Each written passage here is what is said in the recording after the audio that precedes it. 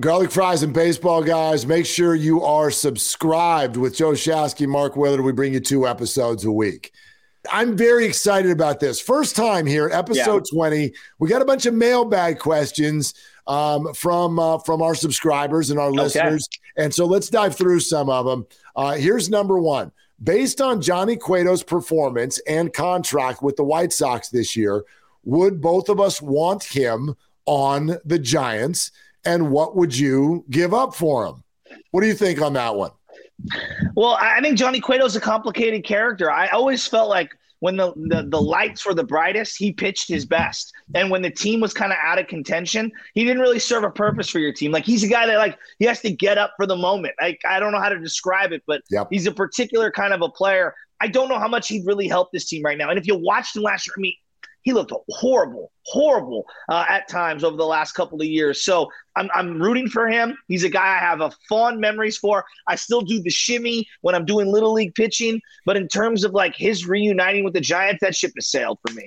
For me, look, if the Giants are going to go acquire someone, it's funny to me that we would suggest, while we're all yelling about where are the exciting players, where are the big money players, and then you're going to sort of bleep foot around and say the acquisition's going to be Johnny Cueto.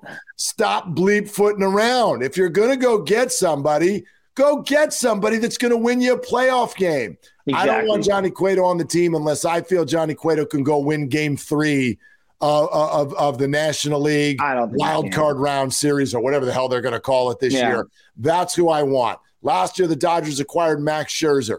I'm not saying you got to go get the best pitcher in the league, but I don't want a pitcher unless I feel like he can go give me 6 or 7 innings in a playoff game and win it. Yeah, I'm 100% with you. I mean, like, think bigger, Giants fans. Think Frankie Montas, even though that might not happen for the Giants, but think someone who has team control, has bullets left in that arm, and is someone who actually scares the opponent. You know what I mean? Like, let's raise our bar a little higher. Love the idea of Montas, but did you see that he left after 1 inning today? And you're the A's can't even trade someone in time. Like, this whole thing, and how would you? It's only, it's not even July 4th yet. But my God, Montas would be perfect if he's healthy. And now we don't know. All right, next one from a very good, faithful listener to 95.7 The Game and our podcast, Steven Risotto, who says, nice, Steven. We saw that playing the platoon game and working matchups could result in winning 107 games. But is it a sustainable business model from an entertainment standpoint? How can fans feel excited to attend a game when Jock Peterson, with an all-star campaign, might be sitting against a lefty? Okay. Not only is this a great question, this is the question. This is the question that everyone's asking right now. So here's how I would personally answer it. Can working matchups and the platoon game be sustainable? Yes, ... to a point. So first off, the platoon game and working matchups, that happens with every team in baseball right now. And it's not going anywhere. And in fact, it's not new. It's not new. The way that it's new is that it's at every position. Yes. And so we talked about leadership earlier, from a leadership standpoint, from an entertainment standpoint, just from the standpoint of the ability to put a lineup together with some recognizability and some fear in the opponent. I do think that there need to be some everyday players. I think you need at least 2 or 3 of those. And the Giants, I think they agree. Remember, Brandon Belt and Brandon Crawford were supposed to be that, but injured again, not performing the same way again. I have no problem if you want a platoon right field or platoon second base, if you also have a 3, 4, 5 hitter that are there every day who are putting up some big numbers. I do still believe that's where they're going. That's where the Dodgers ended up. I think that's where they're going. They're just taking a little too much of their sweet time getting there. Let me give you two, one current, one former Dodger. Like you got the Taylors, the Chris Taylors, who can play multiple positions. He'll platoon, but you've got guys like Freddie Freeman and Mookie Betts and Trey Turner who are written in permanent marker, etched into the 10 Commandment tablets, if you will. And then I'll move Taylor around. I'll move Kiki Hernandez, who ended up moving on, I believe, to the Red Sox. I'll move him around. Those guys can work one or two a night, and you can work those matchups if you have those superstar studs. Problem is, look at the splits for the Giants. They've got one guy. His name's Luis Gonzalez, and even then there's a little bit of a drop-off. Everybody is so dramatic in terms of versus righties, versus lefties. I guess Jock is having a pretty balanced season for his standards, but they just don't have any guys that can hit properly against both righties and lefties. They are forced to pull the lever on the platoons.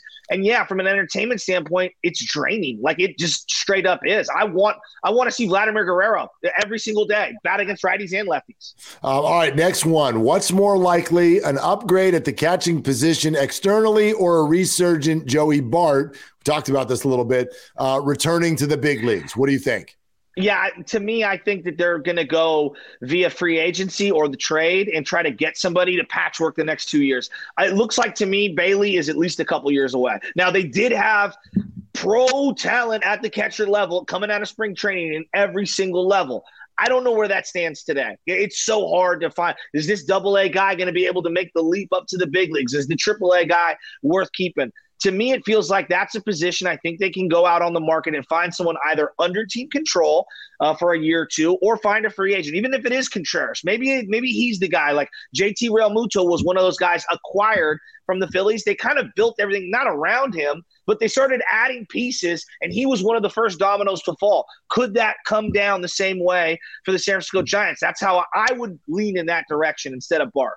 Yeah, I don't know about the whole Wilson Contreras thing. It is very, very enticing, and he is a Cub, which is where Scott Harris came from. This is where they got Chris Bryant last year. So maybe there's a pipeline that gets created there. I certainly wouldn't hate that. I don't think Joey Bart is going to come back and be a big factor toward the end of this year. All right, next one. Hunter Bishop is destroying pitching in Eugene. Is this something or nothing? This is absolutely something. This is definitely something. Again, and I'll take sort of the view from 10,000 feet answer, which is that the Giants, the whole thing that they're trying to do is build from the farm up right now. I support it wholeheartedly. You can look at the other teams around the Bay Area and see what an imprint a homegrown player has versus trying to figure this out through free agency and trades. It's much more difficult. You've got to have a core that is built from within.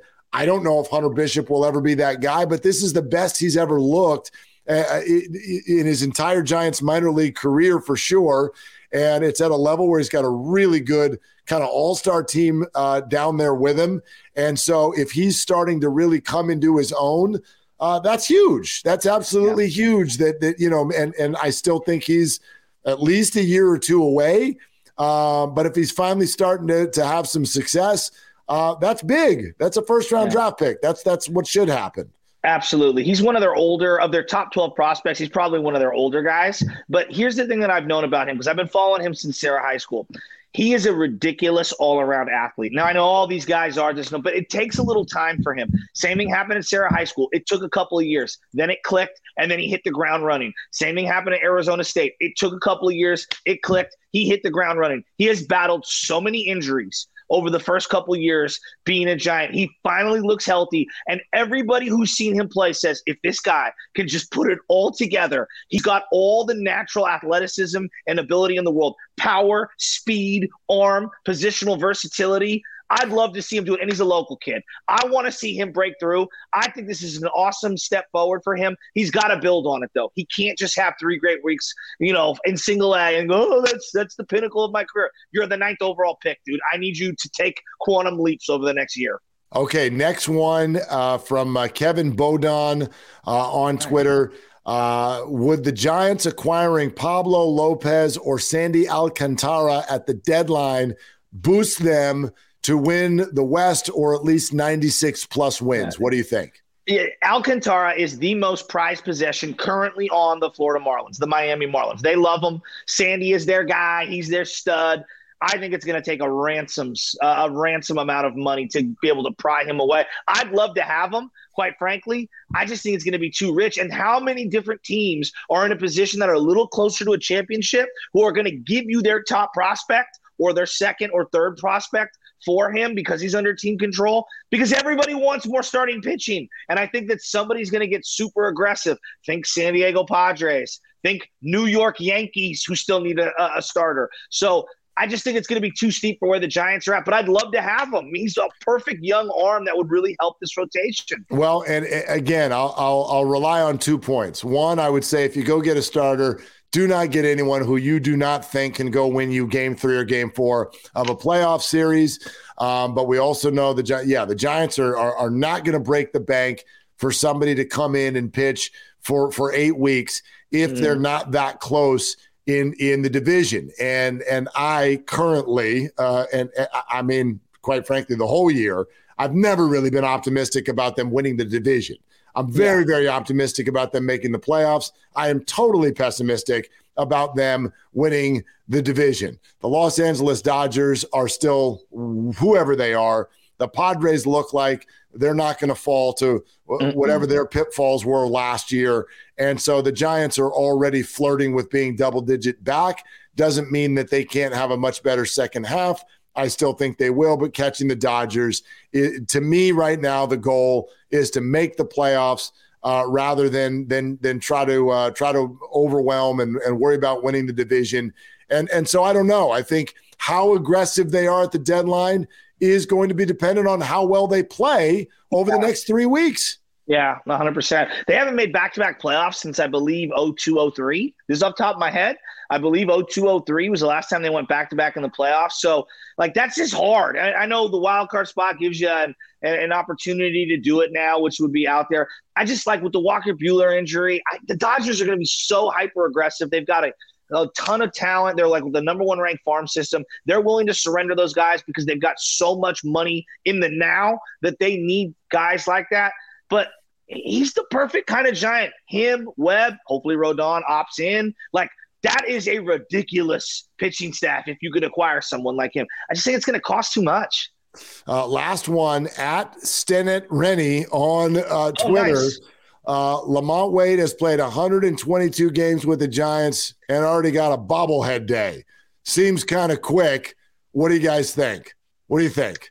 I mean, E40 just got a bobblehead. He's played 0 games for the San Francisco Giants, I think I have a Rory McIlroy bobblehead when he came to do a Giants, the opening ceremony. So there's a Peanut one I have as well, from Stan Lee. He was vaguely a Giants fan from Santa Rosa. So I got no issue with this whatsoever. I mean, come on, man. They don't have a lot of marketable guys. Late night Lamont, though he's been hurt all year, he's back now. I'm okay with it.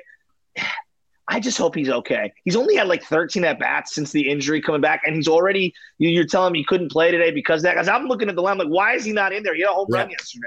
Yeah. So I'm worried that the glass slipper has now turned back into a pumpkin on him, but I'm going to be patient because they really need his bat, and he can run a little. Look, the answer to the question, is it too soon, is no. He's already got a nickname. He's already got a Willie Mack Award. Thank you. Listen, the fans like him.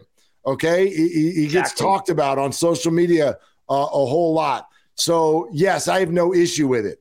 However, does both of the things we just talked about, Lamont Wade having a bobblehead and E40 having a bobblehead, is there an underlying point here, which is that the Giants don't have anybody who people want to show up and get a bobblehead for? Do you know what I mean? And the answer is yes. Yeah. And so, look, this is going to be a push-pull until the Giants do one of 2 things, which is either sign a big star or win a damn World Series. And until then, the fans are going to say, you got to do something that's more entertaining. And the Giants may respond and say, we will try to entertain you by winning. And one of the 2 things needs to happen very, very soon. Now that we're here in the bobblehead zone, I have to ask you, Mark, because I'm a weirdo. I like to collect certain things. I collect old pennants, right? From my childhood, I've always had the pennants, the flags. I've got tons of them all littered around my entire room. And then I've got a couple of bobbleheads. I'm not the hugest bobblehead collector, just straight up, but I know a lot of people that are.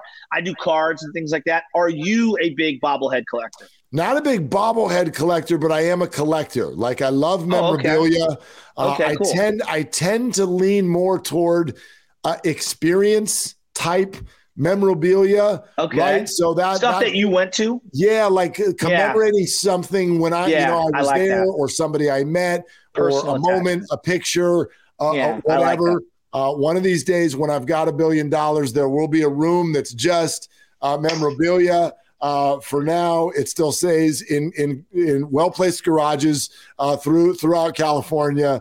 But I do, the best bobblehead I have, and I think I even have multiple. Barry Bonds. I kept a bunch of Barry Bonds bobbleheads when those came out.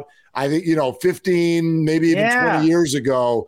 And so I only have a few. That's pretty cool. I keep the really good ones. Yeah, I've got the Joe Panic sliding, like he's like diving to make the play. It's a bobblehead, but he's on the ground. It's very weird. And then the other one that I really like, because he looks like my brother-in-law who passed away, is the Travis Ishikawa 2014 home run one. It's one that's near and dear to my heart, because when I see it, I think of my brother-in-law. And so that's, but going back to your kind of like pulling the heartstrings, that's all the stuff I have has some sort of sentimental value to me and my family. And this is why we're kindred spirits, bud. Well, and don't forget, I also have the side-by-side one of Kruk and Kipe.